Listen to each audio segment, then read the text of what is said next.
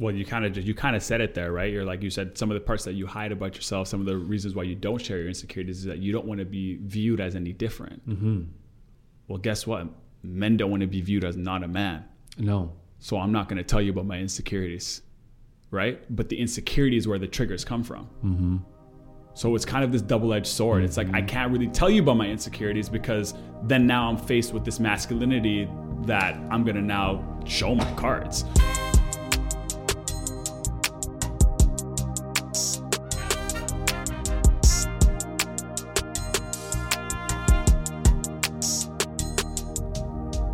What's going on, Modern Masculinity family? Welcome back to another episode of the podcast. I'm your co-host, CBK. And I'm your co-host, Anwar Ahmed. And we're bringing you another episode to help you redefine what it means to be a powerful man in the modern era. And today we have a really cool concept. We're going to talk about the wounded masculine. Something a little different today. We're excited. We're in it. But before we do that, you know what time it is. Mood check. Hey, yo, Coach Kyle, we gonna do it a little different today. Yo, why are you gonna throw me for a loop, man? Do it a little different today. I don't know how your day is. I want you to give me one word to describe how you're feeling mentally, physically, and emotionally. You don't want to know about my day? No, I don't. No, I don't want to know about your day. We're gonna do this mood check differently today. Okay. This is the mood check. This is the mood check for the day. Okay. Give me one word to describe yourself mentally, physically, and emotionally. Okay. Go. Okay. All right. Mentally, I feel. Wow. This is actually harder than I thought it'd be. Mentally, I am excited. Because we were just talking about Marvel. Physically, I am... Oh, I actually just answered this the other day. I'm feeling underutilized. Whoa. Underutilized. I said one word, but here we go. Under-utilized. Emotionally? It's tough. Emotionally is a tough one. Emotionally, I feel exhausted. Ooh, good choice. Back at you. Mentally, physically, emotionally. How's A squared feeling today? I think mentally, I feel energetic. I feel like mentally, I'm like very optimistic, fiery. Feel like I got a lot of mental energy. Physically, the opposite. One word, please. Thank you. Energetic is the word. Like 6. Yeah, energetic, and then the subsections. Oh God, I wish I knew it could go into subsections. No. I make the rules.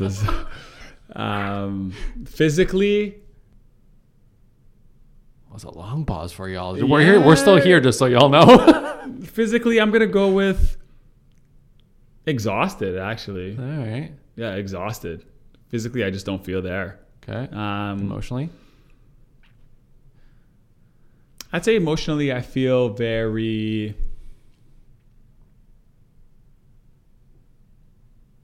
stable. I feel very stable. But I liked your exhausted too, because I think I didn't want to hijack your word, but exhausted from the perspective of just there's a lot going on emotionally right now, you know, and it can be very tiring and very exhausting. But why I'm saying stable is that like I've chosen to just like not engage. So I just like I feel more stable now emotionally when I like disengage in it. So stable is what I'll use just to kind of change it up a little bit. love that. Absolutely. I like that. That was a good little exercise. That was actually really challenging. Yeah, I think it's kind of good for the conversation that we're about to have, because it's like, you know, talking about the wounded masculine and, you know, when our egos feel bruised, you know what I mean? Like, you know, being a man, when you're like challenged with you need to kind of be able to actually express what you're feeling. You know what I mean? Right. You need to actually be able to put words to feelings. So I think that was a cool exercise to kind of get us in that mindset of like, okay, things are happening to you. How do you feel about it? And when we struggle, just the exercise itself, the fact that we were struggling to figure out the word just shows that how little time we take to think about putting two things together. You know, like, how are you feeling physically? And we're like, I don't know about you, but I just want to be like, good. Yeah, I don't want to create any other words. It's like, but you're like, oh, think about one word. Like those long pauses just go to show you like how hard it is for us to connect those two dots, other than like good and not good. Yeah, absolutely. What I was actually struggling with was I don't know if it was the feeling necessarily, but it was the word. Coming up with a word. It was a word. It was defining it by like a word. And we don't always have to do that, but in order to like communicate better and to share and to get more in tune, it usually requires some sort of naming of something. And so that was where I was lost. I was like, I feel like I know what it is. What the hell is the word I'm looking for? It was hard. And it's a testament to what you just said. We don't do this enough. We don't check in on those three things. And so it was a good practice. I feel good about it. We settle too when we don't find the right word. We just settle, What about your day are you feeling good about? Emotionally, I'm fine. Yeah. Mentally, I'm good. Yeah. And then it's just like, what? Okay, if you can be good. What about it is good? Yeah. Because then does it actually mean good? Or is it deflective? Yeah. I know that I've been challenged in the past. Like, tell me about this or this experience. And I haven't felt like I've had the language. So then, like you said, the ego showed up and it's deflected. Right? Whenever I feel like I don't have the answer, sometimes I feel emasculated in a sense, my own story. But then I'm like, get this conversation out of here. I'm good. No, how are we really? No, really, I'm good. Like just get out of here. I don't want to talk about it. I don't have the words, so I don't want to talk about it. I don't want to search like you and I just did, And so I'm happy we just did that. That was good. Cool, little different spin on it. And for everybody who's listening, how are you doing mentally, physically, and emotionally? Sit with that for a second.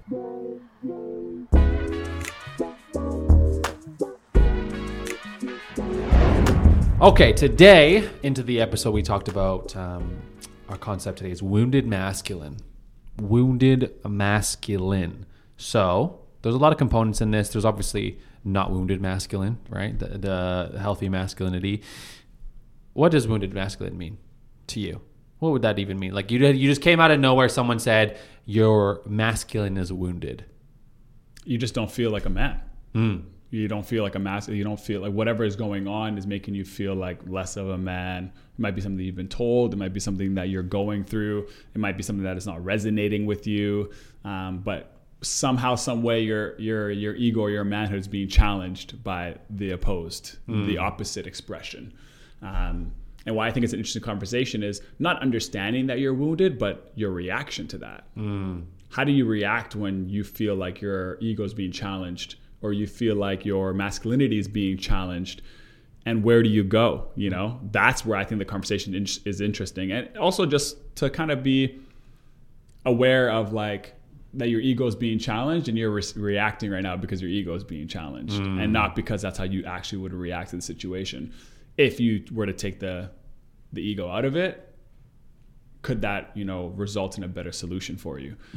So that's what I feel like the wound. And we also don't sometimes, the cool thing is I don't think that sometimes people see masculine people as wounded. Interesting. I kind of like the putting the two words together. It's like the idea is that if you're masculine, you don't feel bruises, you push through, you're tough, you know what I mean? So it's kind of cool to even see those two words beside each other, like a wounded masculine, like, and how does that land? Are you cool with that? Are people cool with hearing those two words together? Or are they like, nah, you're not even a man. How could you be a wounded masculine? Like, what does that even mean?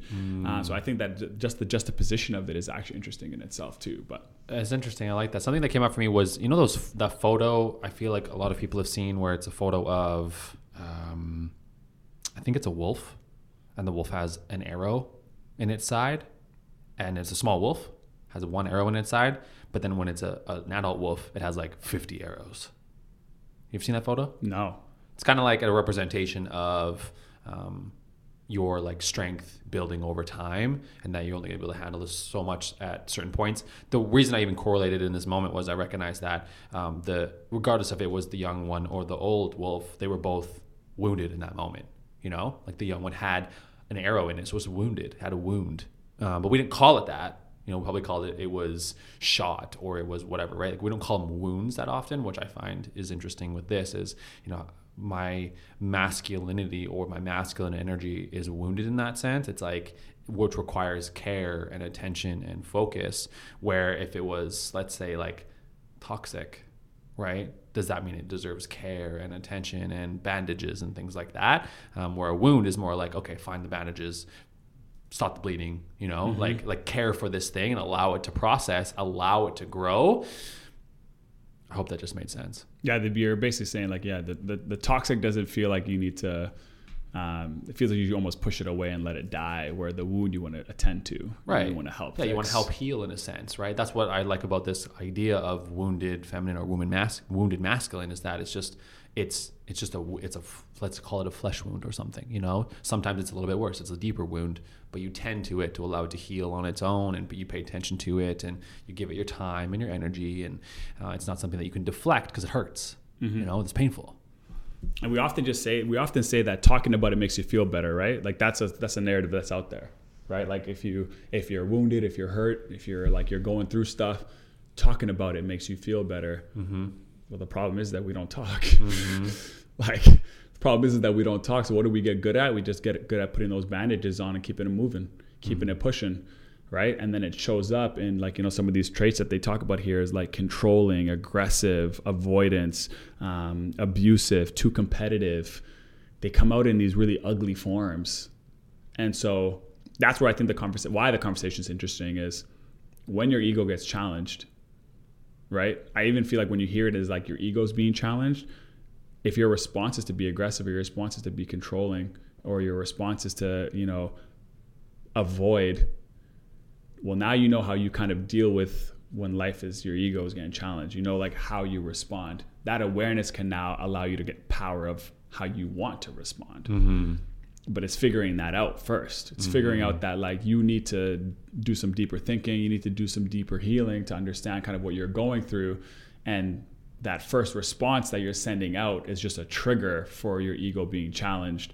But you got to get in tune with that feeling. You got to get in tune with that idea that, damn, I got to work through some stuff because the way I'm responding, the way I'm showing up is not representing me how I want to be represented.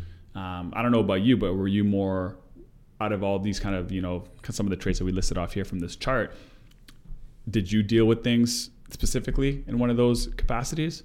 Did one stand out more than the other, or were you like all of these at once, or did you do a couple of them at a time? Or looking through the list, this is obviously just one specific space we have found. There's obviously a lot more. There are a lot of different ideas and concepts surrounding this because they are essentially just energies, so you can kind of take them in a lot of context. But to just reiterate what he was saying about some of the wounded masculine traits, it's controlling, aggressive, very withdrawing, avoidant, too competitive, abusive, and unstable. So looking at this list, before I even get into it, something I actually wanted to say about what you were saying was that one thing I've tried to adopt in my own life, because I recognize that it was causing problems, is trying to become best friends with the concept of trigger. I found that when I was triggered, I would respond to things in the wrong ways because I didn't want to be triggered. Mm-hmm. I want to avoid any possible trigger because trigger doesn't feel good. Right. And so what I'm trying to learn at all points is if I feel triggered, actually be like, oh, that's actually fantastic. I'm happy I'm triggered. Kind of like in the mental, physical, emotional, right? Emotional, I was like, I don't have an answer. Started to get triggered, started to feel less than a little bit really quickly. And then I'm like, oh, that's actually kind of cool. I like that I'm feeling that way. Let's give it a little bit more time to allow the trigger to really sit with me for a second. And then I can do something about it. But the flip side to that is a really abrasive response to this feeling we don't want to feel. And that's where a lot of these things come out. So I want to just... Let me play devil's advocate there. Do we want to feel good about triggers that are not good? In what sense? Give me an example. If I feel like, so for example, like micro racism, if you said something that triggers me, now for me to think of that trigger as good when I feel like I should have never been triggered. Good in your response to it is what I meant. Like the way that you feel the trigger, right, is... Okay, I see what you're saying. I'm not quite sure in this moment. I get where you're going with it. I don't think it's in every... It's kind of the same way of like putting a positive spin on like adversity. You could put a negative spin on that. You could put a positive spin on that. It's a word that like how you attack it will change how the results that you get. If you see adversity as something that's always holding you back and always in your way and all those things, but if you see adversity as if I get through it, what I'm looking for is on the other side of it, then every time you're faced with adversity, you like greet it with a different personality. You're like, okay, no, I like adversity. Like bring it my way. Like I'm going to attack it differently. I think. So I guess contextually speaking. Contextually speaking. Absolutely. Like I think if you're triggered by something that's so like for example, when you hold the door open for somebody and they don't say thank you, they just say nothing, they walk right through it. You're triggered. You did something good, but like you're triggered. And it's like, in this moment, it's like, I don't need to lash out and be like, hey, I said something, you know what I mean? I don't need to, I can take that trigger and be like, I did it because I'm a good person. I held that door because I'm a good person, not because I was waiting for an expectation for a result. Right. That's a good way of taking that trigger, right? Very good point. Because the trigger in that moment is teaching you something about yourself. That's why that's the context that I was expressing it in, which I know what we're about to get to, is that most oftentimes if I'm feeling triggered, it's because there's something insecure about myself that I need to address. That's why the trigger shows up. So in that moment, you brought up an example of experience. I know you know that, where I open up a door, they don't say anything. I'm like, where's the mutual respect? And then it's like, but why do I need it from them? Why can't I just love being in service of them in that moment? Just hold the door and move on with my life. Why am I attaching so much to this?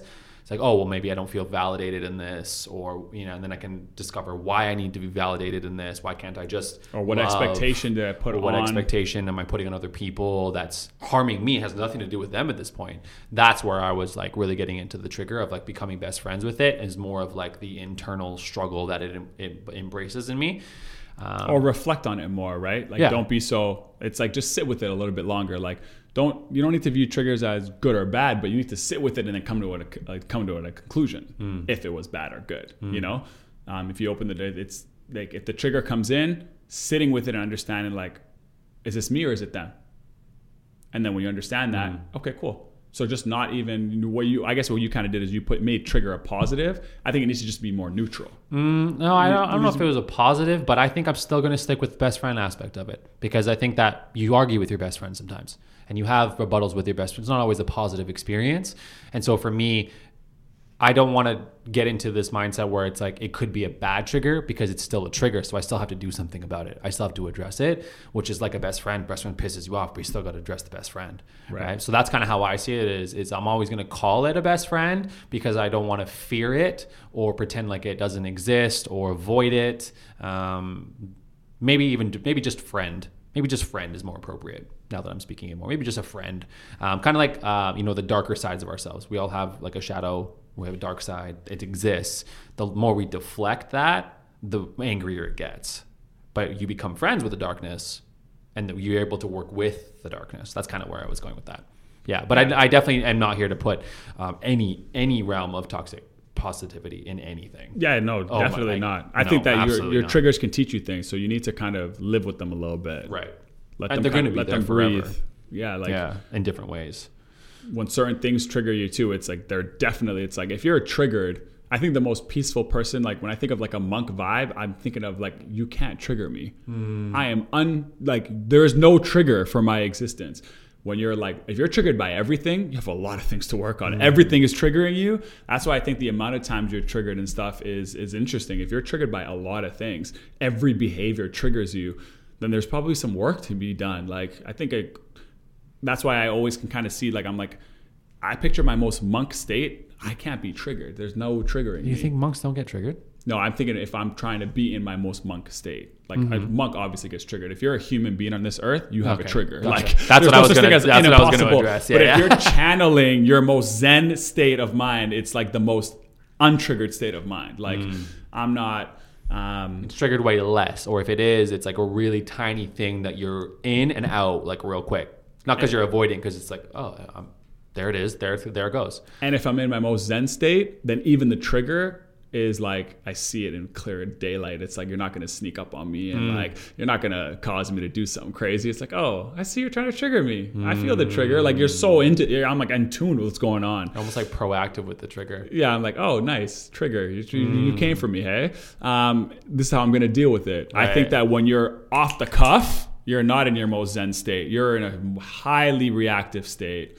You're highly triggered. And I think the more reactive you are, the more triggered you are, it's probably pointing towards some of the wounded stuff that we're talking about. Your ego's being challenged. You don't like that. Your masculinity is being challenged. You don't like that. And therefore, unfortunately, so most of the time we overcompensate. When I'm getting challenged in one space, I overcompensate. I go the other way. And unfortunately for men, the other way is not a good place to be sometimes. Dangerous place to be, because we have so much strength and so much power and so much ability to be dominant, that if your ego gets challenged and your masculinity gets challenged and then you overcompensate, well, we got a mess now. So reining that in, understanding that, oh wow, that challenged my ego and that's why I reacted that way. What work can I do with myself to make sure that doesn't happen again? Or I can be more aware of, even if it is going to happen again, I can just be more aware of the moment a little bit, more clear of what happened, and address it with a different human being, a different person, which is more in line with the result that I wanted and is more in line with who I want to be.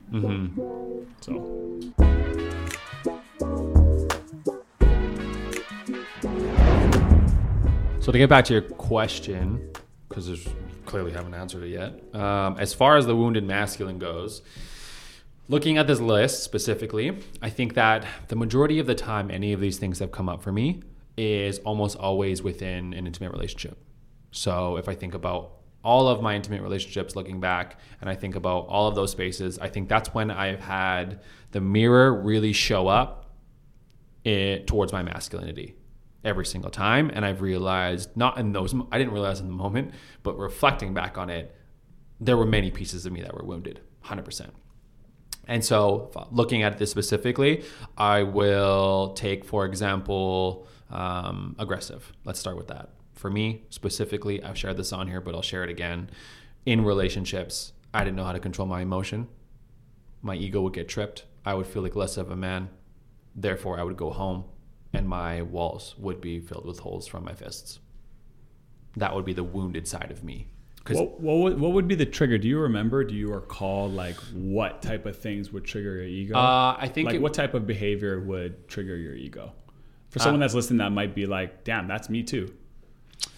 I think that it probably would have been in that moment where trying to reflect and see if I can come to the certain situations. I'm trying to see if it would lead you to like a masculine trait. Because sometimes your ego is challenged, but it's not challenged in a masculine way. Do you know what I mean? Explain that. For example, your ego could be challenged if someone's making you feel dumb, but that's not a masculine trait. Fair. Okay, gotcha. So right? So your ego, trait. Exactly. Your ego, I'm trying to see if the reaction of aggressiveness is actually coming because my ego is being challenged by masculinity, not because I'm smart or dumb. You know what I'm saying? Because then that reaction might be a overcompensation of trying to overcompensate the thing that you just got wounded with, or the thing that you just got challenged with. Or you don't think I'm masculine. I'm going to punch these walls to overcompensate for this idea that I'm not. Might have confused you there, but No, I think if I think about taking into context aggression just as an entity on its own, aggression comes from usually anger, right? Anger is an emotion, so I don't know how to deal with anger. Therefore, I will turn into aggression, or it will turn into avoidance of some level. I won't even acknowledge my anger. So it'll go one of the extremes. I never had an understanding of what the middle balance ground looked like. That's why I went to anger management classes when I was younger. That's why I struggled with it growing up, is I'd never understood the balance. So the triggers would have just been anything that tested me as a person. So it wasn't even, you know what? Let me retract on that for a second. The moment that brought me to punch holes in my walls was usually moments of frustration. So I'd be frustrated with something. If it meant something to me, I think is really where it would go sideways. As soon as it started to mean something to me. So like a relationship was in a tough time. We were having an argument. I would start to feel like I'm not doing a good enough job. I wasn't valuable enough. I wasn't worthy. We're probably going to break up. I don't know if I'm ready to handle that breakup. I'm now in all of the emotions. I'm not just in anger at this point. There's holes in the walls. Easy. All other situations would have been not getting my way. there was a multitude of things. Like, I think there's a huge range. I think that's probably why I'm struggling to decipher this, is there was a big range for me. That would all lead you down the same path. That would have, inevitably lead me to want to find a way to be aggressive, because that's how I felt the emotion would be released, done with the quickest, and then I could move on with my life. It would be like, they're usually outbursts, right? Aggression's outbursts. Outburst, gone. You get it out, you feel better, you're done with it.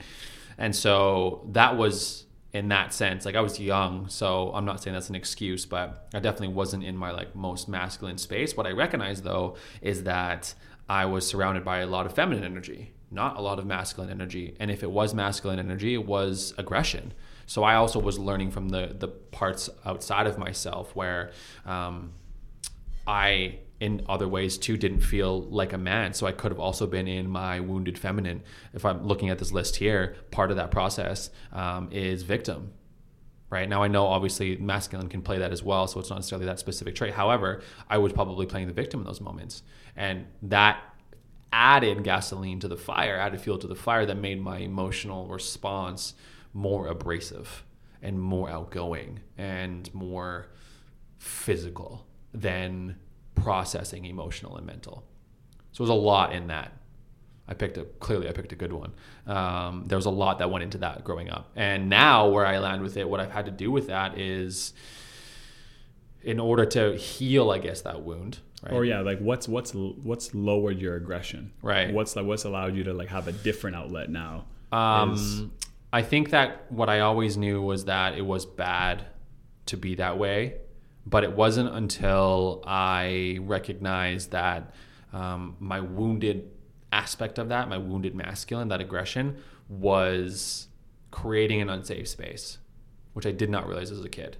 I didn't realize that if I do something on my own, that would cause the person I'm with to feel unsafe. Right. That was made prevalent to me. I didn't hit you, I hit the wall. Right. So it's not you, but it's the context of my inability. Scary. Exactly. My inability to handle what's going on inside of me. So this is a really immature moment that I really don't want to share, but make sure the cameras are rolling. Oh my gosh.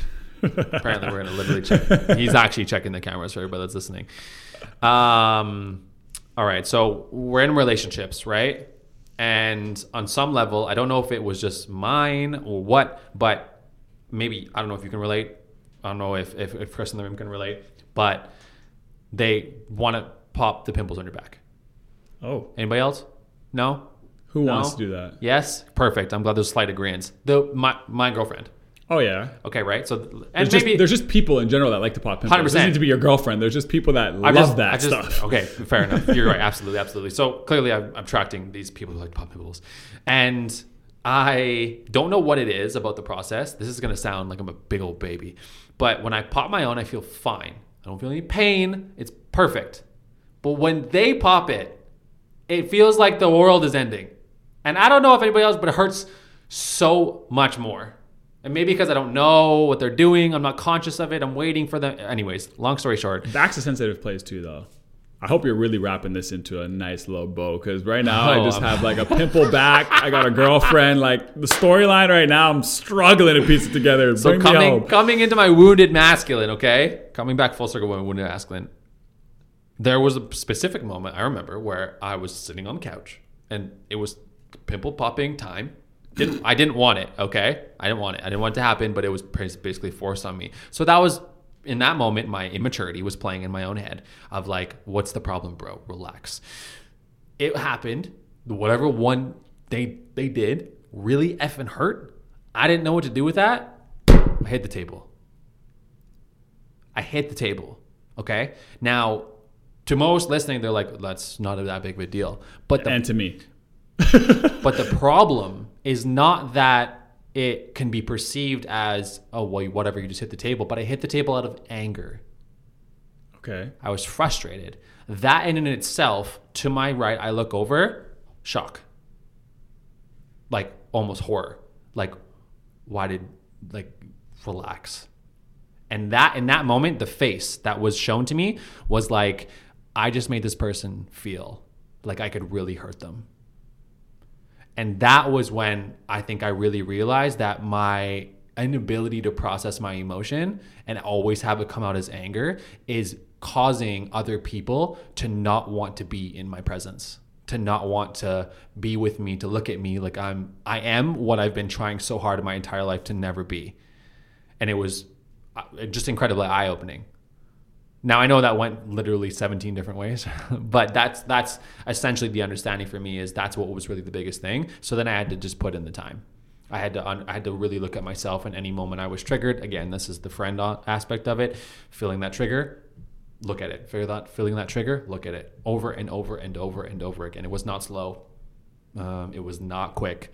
And it came from just years and years and years of doing the same thing over and over again. And then I just picture, while you were telling that story, I just picture the evolution of that, of being wanting to smack the table and stopping your hand before it hits the table. Because you're waking up to the idea of what that sound is going to create in this room. Right. And so even though that emotion comes right from the gut all the way up the arm goes up, it's about to come crashing down on the table, but there's that stop. That's where the mental control comes into play. Mm-hmm. And that's where I hear that story ascending to. And that is... Mm-hmm. And getting to the point where, like, if it does hurt, like, whatever. You know, like what's this outburst that I felt I needed to do in that moment? However, now that I'm thinking about this, I think there was a lot more going on in my own mental that had to do with other things. That was the triggered moment.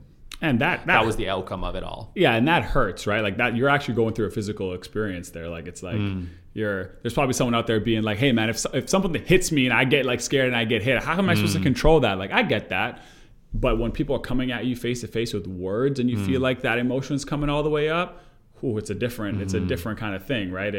You're not actually being challenged physically. You learned the lesson through a physical reaction. You know, you got a pimple popped. That led to an arm smacking. That led to you seeing an expression on somebody's face that really, it wasn't about the pimple popping at all. It was the hand hitting the table and the reaction that clicked to you that, oh, every time I do this is the outcome. Whether it's you said something to me that I didn't like, or my ego was being challenged, or my masculinity was being challenged, or that this outburst leads to this fear in you, which is not what I want to create. And so I think that we kind of learn those lessons in different ways, right? I think that for my aggression thing, one way I kind of learned it was in sports, and just like going into a locker room and just like throwing a chair at a wall, or like just being so mad at the way like the refs were playing the game and calling things, and like getting out that aggression. And you know, you throw a chair at a locker and it makes a dent in the locker, and you're sitting there and you feel good about it, and then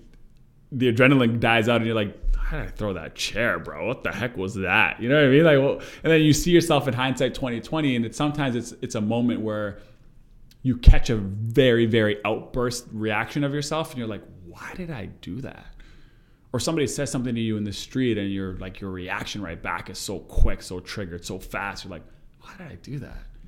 You know? So it's we all have these little moments. We have all these, but it's don't allow that moment to go by without thinking about why you felt that way, because that is a reaction coming from you from something else. And it could lead you down this wounded thing that we're talking about. Could lead you to something bigger than what meets the surface. And so, I mean, for me, it was more avoidance. So for me, and I often find myself in this kind of, I guess, wounded mass and wounded ego area when I feel like what point I'm trying to make isn't being understood. And so I think why my trigger is to avoid is like, I want to avoid to figure out a better way to explain it to you, because you clearly don't understand what I'm saying, and I'm frustrated, and we're like getting to a point where it's like, it looks like it's going to boil over. And so I'm like, I just want to shut it down. I'm like, nah, and I'm out. So like, you like, just for context, you avoid as in like just leaving the situation. Just exactly. Gone. Like that point where typically most people boil to where it's aggressive, I boil to and I leave the room. Like that's like my reaction isn't typically a physical reaction. It's more so I'm just like, I'm out of here. And it's a complete shutdown. And I'm gone, and you can't deal with me. There's no talking to me. I'm not approachable. I don't look approachable. I'm like, it's very clear that there's something. So that environment that you were saying that's created unsafe, I created my own version of an unsafe environment because no one can talk to me when I'm in that like world. So I created one that was unsafe physically, and you created one that was unsafe maybe like emotionally or like mentally in a way. And like you just, I look unapproachable. Yeah. I look like It's not a safe space to have a conversation. No. Right. I just don't. I basically look like the equivalent of like a I could verbally explode versus like physically explode, but they both create the same uncomfortable space, you know, and they both show that you have something to work on, you know. And for me, that was kind of so the avoidance word comes off the page for me, where that is where I go. Like I just shut down. I like don't want to speak to people. I feel like when my ego is being challenged, I just kind of want to like get away from everybody, get away from everything. And that feeling of wanting it to disappear doesn't go away easily, you know, because I think in some capacities, it's not viewed as bad if you like, they always say like, even when you're a kid, right? They teach you, they're like, if you don't like what's going on, leave the situation. That's what they like, you know, when you're younger, they're like, if someone is leave, go like, and then calm down and then come back and tell them how you feel. Like and so it's not seen as bad, but it's still equally as problematic. If you walk away? If you don't ever address it. Okay. Right? Because the aggression one gets dealt with right away, right? It's like if you punch something, immediately someone is like, they're on you. Yeah. But if you avoid it doesn't get the same kind of attention, even though you're creating the same uncomfortable environment. So what about the balance? I think that you bring up a good concept is that in certain situations, relationally speaking, it doesn't seem like it's the right call to be like, I'm going to go for a walk and I'm going to come back and then we'll have this conversation because I can't figure this out right now. I think that that moment is like looked at as, why are you leaving right now? Don't you dare go anywhere. Talk to me right this second. But I don't know how to talk to you right now. I don't have the literacy. My emotions all over the place. I'm struggling. I would like to talk to you about it. I just don't know. So then the reason I wanted to even bring that up is because you said when we're younger, we're taught, you know, go take a second, go take a breath, and then come back. And I agree. I know we're taught that. But then we become adults and all of a sudden we're told that's not okay anymore. I can't go for a walk and come back. So from your perspective, I guess then, do you find that you go for a walk now and that's good? Have you run into situations where that's been a problem? I think that like it was the first time I got awake to conflict resolution styles, right? Like that's how I deal with conflict. My conflict resolution style is to hear the situation out. I want to find better words to explain what I'm doing.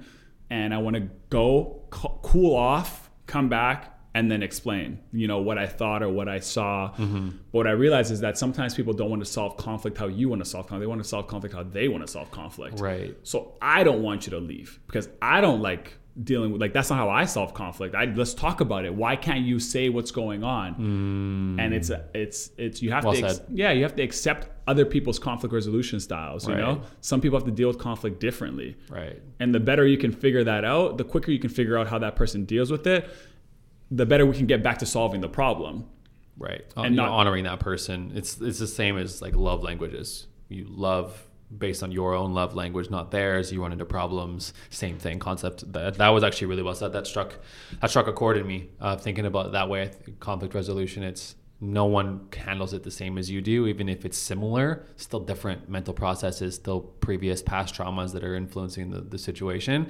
So allowing them to have that space. That's why I even brought that up, is because I feel like we're not, as men specifically, we're not given the opportunity to like say, I need to go for a walk right now. I feel like we're looked at as like we're incapable of handling hard situations. And again, this is a generalization. This isn't the black and white spectrum, but that's just sometimes how I feel, is that that's not okay. And that's how I would process. So then it comes back to your equation, is like, are they allowing me to process conflict in the way that I process conflict? And am I doing the same for them? Maybe I'm not. I don't know. And sometimes I'm not even actually like, the evolution of that is now I'll go for a walk and calm down and cool down and come back to actually have the conversation. Right. When I was in the wounded state though, I'm just avoiding to avoid. I'm not coming back to solve the problem. I'm running. You're not walking to come back. You're walking away. Yeah, I'm done. Okay. Yeah. And even if I did come back, the environment that's around me is like, this guy does not want to talk about this. Like it's you're just going to eventually, it's going to be breakfast and we're going to just have gotten past it. But it was never going to get addressed because that's just like I'm running from the problem. And that's when I know I'm in a wounded state. That's when I know my ego is really tested, is because I'm like avoiding the situation. I'm running. And when I come back, I just want the environment to be different, but we're not going to talk about what it was. And then I know I was triggered. I'm like, oh, you went to the avoided. That means that you're not even trying to deal with the situation. You're just trying to bury it. So then usually that gives me a click in of like, there's something I got to work on there. Like, why do I feel like I want to run? Like, you know, and then I have to do that work, do that self-reflection, do that understanding. What was said that made me feel like I want to run and not talk or I want to avoid the situation completely. And those will lead me down this wounded stuff. Like, because we're talking, like, the reason why I think they're bringing up the wounded masculinity and wounded, like we talked about conflict there, that's a problem, right? Like if you run, come back, we should solve the issue that happened in the household.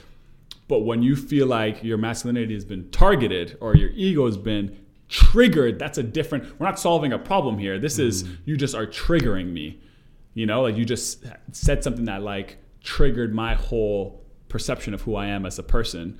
And now it's leading me down some of these other bad, you know, reactions. Right. So specifically as a man. You know? And that's why I think that, like, you know, there's a lot to be said about some of these qualities.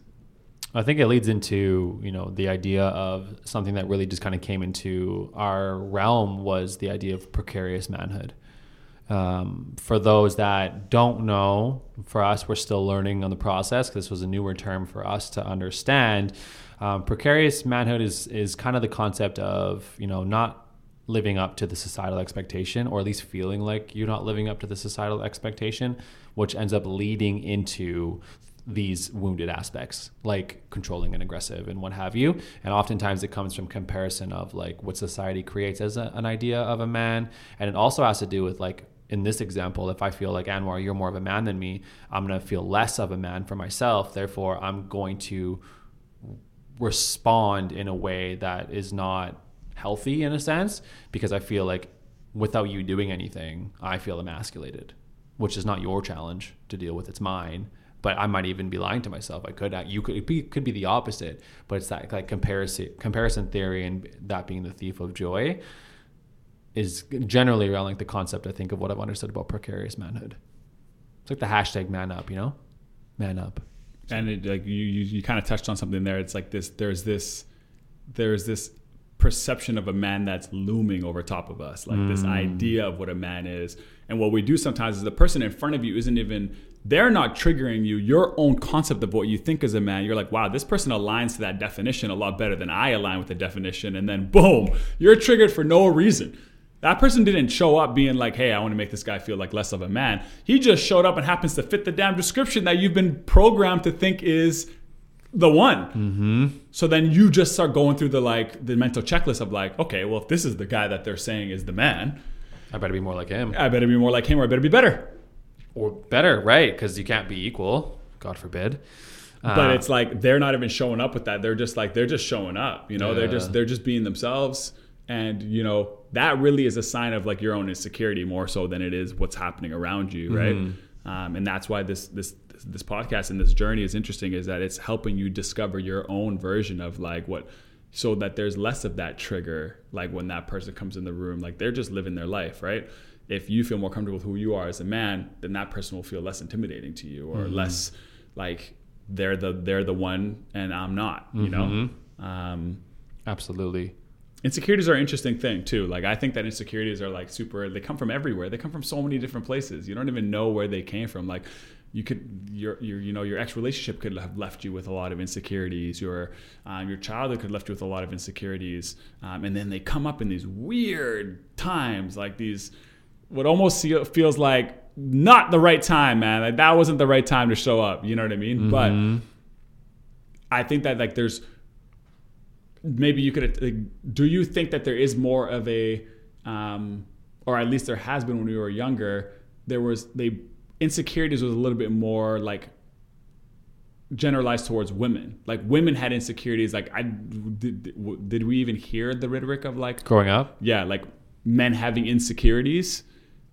I don't think so. No, I think it was more made prevalent as an adult. No, it wasn't really growing up. However, I don't even know until I started doing the work, did I even really still feel like that was something that was being labeled in my space. Like, do you feel like it's something that you're comfortable saying, like, I have an insecurity about this? Now I do. But in a traditional masculine man, 4 years ago, no, I don't think so. You're not going to bring it up. You're not going to say, no, I would have hit it. I would have hit this. it. I'm sure there's still components of myself that I still do hide out of fear of it being seen as insecurity, because then I don't feel like I'm looked at as a whole person. And if I'm not a whole person, then I'm not a man, and then I won't be able to be with someone because I'm not that person. I'm not fitting the mold. So I would probably end up hiding some of that. I think that there are components of myself that I am fearful of being judged on, for sure. Things that I still work through. And to myself, I would say that that's an insecurity. If you ask me, there's a chance I might hide it. There's a chance. I'm not going to lie. I think that's the brutal honesty of it all. There are some things that, I think everyone hides at some point and keep it in the back as an insecurity because they don't want to be judged on it. And I don't want you to think differently of me. I don't. I like that you see this, right? And I'll keep opening up because we have a different kind of friendship. But I like that you see this and the development of. So if I tell you something from a while ago that I don't really love and I'm insecure about, you might think differently of me. Now I'm all of a sudden fearful. Now I'm acting inauthentic. And that has the ability to show up. It's kind of like the McDonald's situation, right? We keep talking about it, keep bringing it up every week. Is like, I'm insecure about that. I don't like sharing that because I don't want you to look at me like, he's not capable. He's not going to speak up, I fear that because I don't want to give that idea off that that's the kind of person I am, because I don't believe that to be the kind of person I am. But what I often neglect in that process is the fact that insecurity is going to allow me to grow. It's going to allow me to see that and be better next time, even though I don't feel great about it. The challenge is insecurities can really take you down a really deep, dark road, Well, you kind of said it there, right? You're like, you said some of the parts that you hide about yourself, some of the reasons why you don't share your insecurities is that you don't want to be viewed as any different. Mm-hmm. Well, guess what? Men don't want to be viewed as not a man. No. So I'm not going to tell you about my insecurities, right? But the insecurity is where the triggers come from. Mm-hmm. So it's kind of this double-edged sword. Mm-hmm. It's like, I can't really tell you about my insecurities because then now I'm faced with this masculinity that I'm going to now show my cards. And I'm not going to be, like, if I share this insecurity, I'm going to be less of a man. So frick that. Right.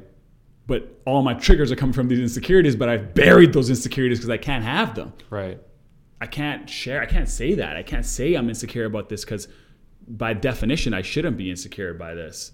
By definition, exactly, of what it means to be a man, the masculine stereotype, this idea that they're this perfect person, that they should have it all figured out, that they have every aspect of their life perfect, so then they're a man. There's this like unattainable, unachievable prospect. It's unfortunately it's unrealistic, and yet we still think it's realistic. We still strive to become it. It's wild to me. It feels like the only thing to aim for, really. Especially with everything that's going on now, I feel like it's just getting worse. I feel like it's harder to impress now. I feel like there's more you have to do. On top of what I already felt like you had to do.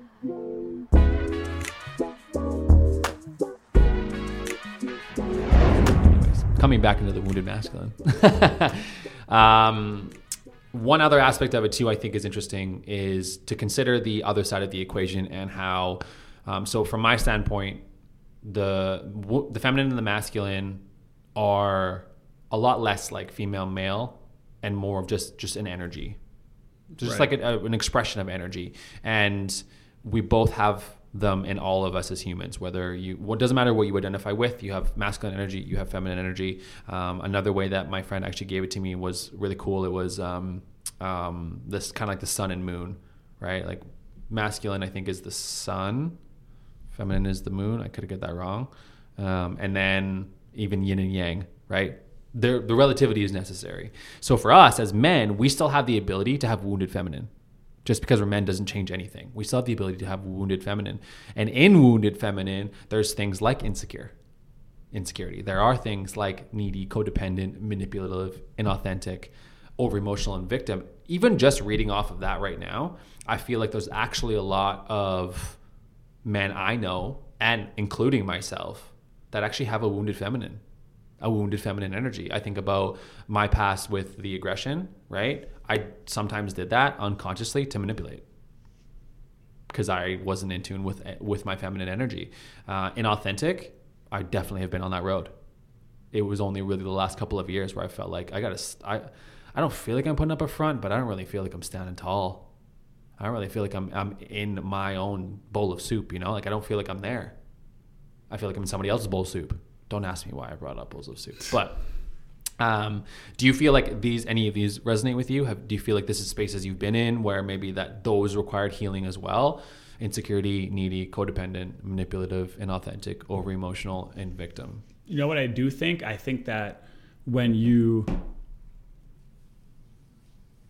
feel some of the wounded feminine, you don't address it because you think it's like the feminine way of being wounded. Right. You know what I'm saying? Right. Because then it would be like, oh, you're not as much of a man. So you might be feeling insecure. Right. And that word to you actually rings true when you you're like, oh, I'm insecure right now. Mm-hmm. But you're not going to bring it up because that's in the feminine energy. So it's completely contradictory to what I'm trying to become. I'm trying to be masculine. Right. Right? Victim.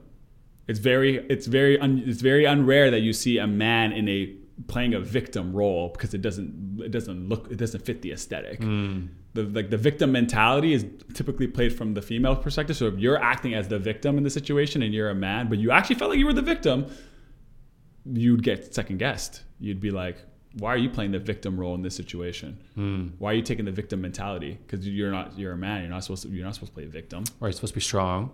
You're supposed to not show weakness. And even if you feel it in your mind, it doesn't matter. You're supposed to be abrasive. You're supposed to be calloused. Those are your expectations. And so you're right. Being a victim in that space wouldn't make sense. Or codependent. Say you're feeling codependent, or say you're feeling any of those. Like you might not express it because you're like, oh no, it's in the wrong camp. I'm not allowed to. Mm-hmm. But there is some weird, like a wounded masculine man being aggressive. The world sees that as like the right way to express. Like they're like, oh, he's hurt. He's a man. He's a man. He's hurt. Look at him show it that way, you know? Where another man could be insecure and that's his way of being wounded. And it's not seen as like, it's seen as like, he's like, oh, I can't say that I'm insecure right now because it's not going to resonate. I'm better off punching this wall to get my point across because they'll know that, oh, I'm hurt. I'm angry about something. Because if I come up to you and I'm just like, you're going to question my masculinity, and God forbid I get my masculinity questioned. Nah, I'm not doing that. You mentioned something that I want to quickly just get done and pass with is that the female is more likely to play the victim. I just want to make sure people don't hear that wrong. That's definitely not what you meant. It was just more of that the feminine energy has been naturally attested to women. And so it's not to say that they're playing the victim. It's just the feminine energy in itself. Just the energy, not a woman. The energy in itself is a wounded feminine energy. It's not a wounded masculine energy. So I just wanted to make sure that was clear through the process so no one was in that space. But for me in the wounded feminine, you know, as an example, like you said, the codependent and the needy and stuff like that. Again, these are just energies. They're not distinctive of a specific gender. I know that there's times in my life where I've been codependent and anything, you know what, let me circle all of this for a second. Both sides of the equation, the feminine and the masculine. If I'm ever in that state and I'm wounded, I feel I'm in the wounded state of it all. When we were talking about aggression earlier, and I realized something clicked for me. Something really clicked for me. And I don't know if you noticed, but I still am feeling the effects of it. Because I didn't realize in the moment that some of the reasons why I was in these spaces, probably all of them, when I hit that table, for example, I was going through so much more inner pain that I just didn't know about. And that expression was me trying to figure out what the hell to do with all of that pain. So in order to deal with my pain, I felt like pain needed to be caused. So when I punch a wall, I feel like I'm causing pain or I'm experiencing pain. And therefore the rebuttal is I need to hurt myself to remedy that. And the reason that this is hitting home for me so much is because well, I didn't really realize it, but everything that we're talking about right now is an attribute to some sort of pain. All of it. Controlling, aggressive, withdrawing. All we're trying to do is deal with the current level of pain we have going on inside. When you withdraw and you walk away, you're, in a sense, you're in some level of emotional, mental pain. And we don't know what to do with that. And pain is a weakness as a man. Pain is a weakness. You're not supposed to have weakness. So you got to figure out what the hell to do with that. And for me, it was the majority of those. I also withdrew. I also avoided. Unstable is a great way of putting things. Too competitive, that one didn't land, but definitely controlling and aggressive. All of that was my version, my ability to handle the pain that I was in. And so that's what I wanted to just kind of, I guess, circle around, is the majority of the times we end up being wounded it's an expression of like some deeper pain, and that might just come out and look like a flesh wound. It might appear as a flesh wound, but it's really like an internal wound. It's like a stab to the heart, or a stab to whatever is inside that would actually really hurt. I don't know where I was going with that, but I'm currently sitting in that pool of like, holy shit, you were in more than you thought. You're gonna need to go address that. Yeah, it's easy to take the trigger and see that as the problem, when sometimes the trigger is actually really provoking something way deeper. Mm-hmm. But we only ever assess the trigger. Yeah, the trigger in that moment was pimple was being popped on my back. It was painful, right? But it was that ignition of like whatever pain was going on, that my inner pain was like screaming at that point. Then it got a reason. It found a little opening. It found an opportunity to arise, to be expressed finally, to be shown, to be looked at. Can't just on a Tuesday smack a table. That's just doesn't make any sense. Right. But if the event now presents itself, exactly. That's why they call it boiling points, right? Like when people like they hold and get to a boiling point. Well, sometimes the straw that broke the camel's back was nothing. Mm-hmm. that shouldn't have gotten that reaction, but that reaction is brewing inside, right? And so I think that is very well put. Mm. So to bring it all full circle, to bring and wrap around the wounded masculine space, it's obviously a difficult position to be in, but from your standpoint, what is a way that we can support ourselves and others with this concept of wounded masculine, and developing more into, for lack of better wording, well-rounded men, or healthy versions of both sides of the equation, feminine and masculine energies? Or maybe what have you done that's gotten you to the position where you feel pretty comfortable in these spaces and you don't feel so wounded? Being very reflective of my behavior. Reflective how? What do you do? Like, to me, being reflective is just, I really try to think of things that throw me off balance. Whether that be mental, whether that be physical, whether that be towards my ego, masculine. Like, if I feel off balance and I got to find center, I don't just like quickly try to run to center. It's, well, how did I get off balance in the first place? What happened? We use words like triggers today. We use words like insecurities today. There is, you as an individual, you know a lot more about yourself than you think, right? Because we have feelings, right? And sometimes you might not understand why you are feeling a certain way, but that's the beginning of the quest. That's the beginning of the understanding. When you are feeling a positive emotion or you're feeling a negative emotion, the feeling of life actually leads you down important questions that ultimately lead you to better answers. And so for me, the reflective and being reflective and always thinking about life and kind of its totality, and like, as a body, all I know is that I can feel something. Once you know you can feel something, the environment will dictate what you feel and what you don't feel. And it's your responsibility to do the work when that feeling comes up. When sadness comes up, there's work to be done. When anger comes up, there's work to be done. When happiness comes up, there's work to be done, right? All these emotions, they're just things that happen in your body that are actually going to lead you to an answer of something. And so when you are in a state of super aggressive behavior, or you are in a state of super avoiding behavior, those are good moments to stop and think. Those are great moments to take pauses. And I think that for me, that's been what I've done, is when those moments come up for me, I try to take pauses and I try to think about how does that align with the future version of myself that I'm trying to create. If anger is something that I see in my future, then I might not deal with it in a manner. But if anger isn't something I see for myself, then now I got to deal with this reaction in a better way, because I got to now turn this negative into a positive. I got to turn this this trigger, this experience, into something that I want.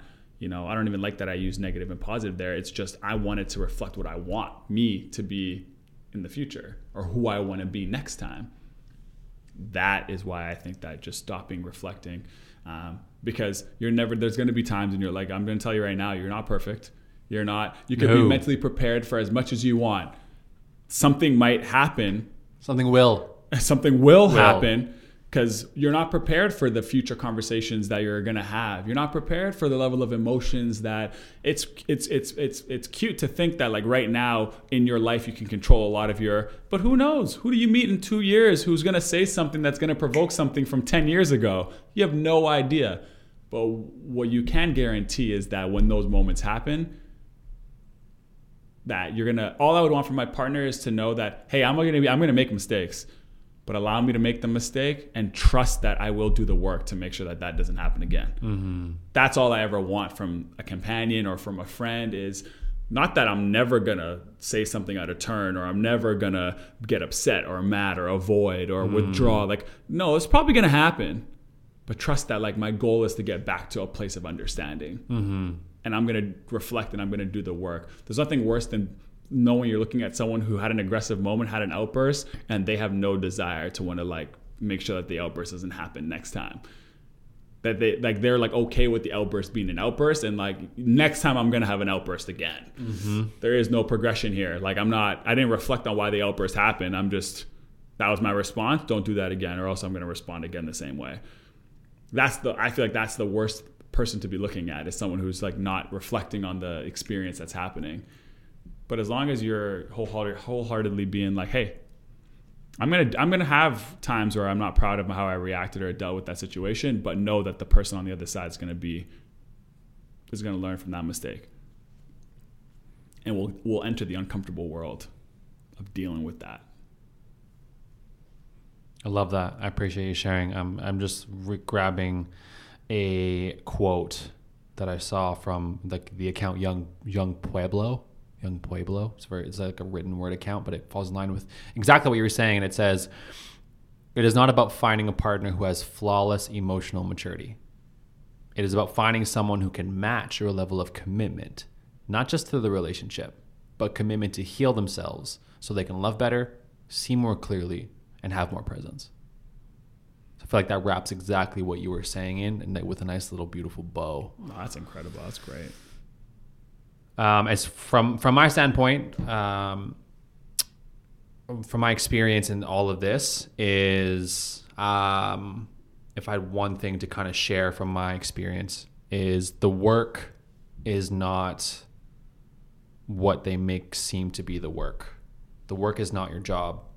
The work is not your routine. The work is not waking up, how do I wake up at 4 a.m.? The work is not, how do I be more productive today? That's not the work. That is just your routines. The work is you. The work is on you. That's the work. Looking at your insecurities, looking at your trauma, looking at your childhood, looking at all the things that you did in the past. And not to say that you need to be in a constant reflective zone, right? That's not what you were saying either. It's just knowing that the reflective moments in all of your entire history, if you can come to see them in a different light, that's only going to make who you are today better. That's the work, right?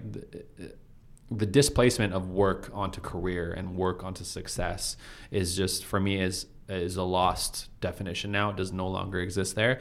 There's a book that I'm going to suggest that I haven't read, so I can't say is beautiful, but I know it's going to be because it's on the way. And it's literally called How to Do the Work. And it's by the famous account, The Holistic Psychologist. One of the most amazing accounts I've ever seen. just from her posts. If you go to her page and look through her posts, one will force you to do the work. Just one. That's it.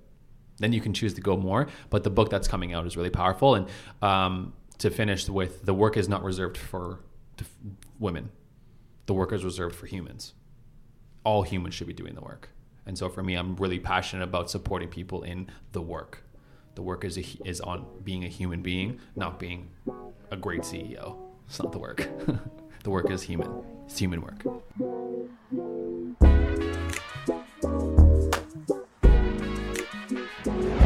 So to finish up today's episode, leading into next week's episode, we're coming back with the PQ for you. What effect does your career have on your mental health as a man? And what are some of the pressures you feel in order to fulfill that role? It's a really powerful question, really powerful conversation. It's going to be an incredible talk next week. So we're excited. Join us next week and we'll have that conversation.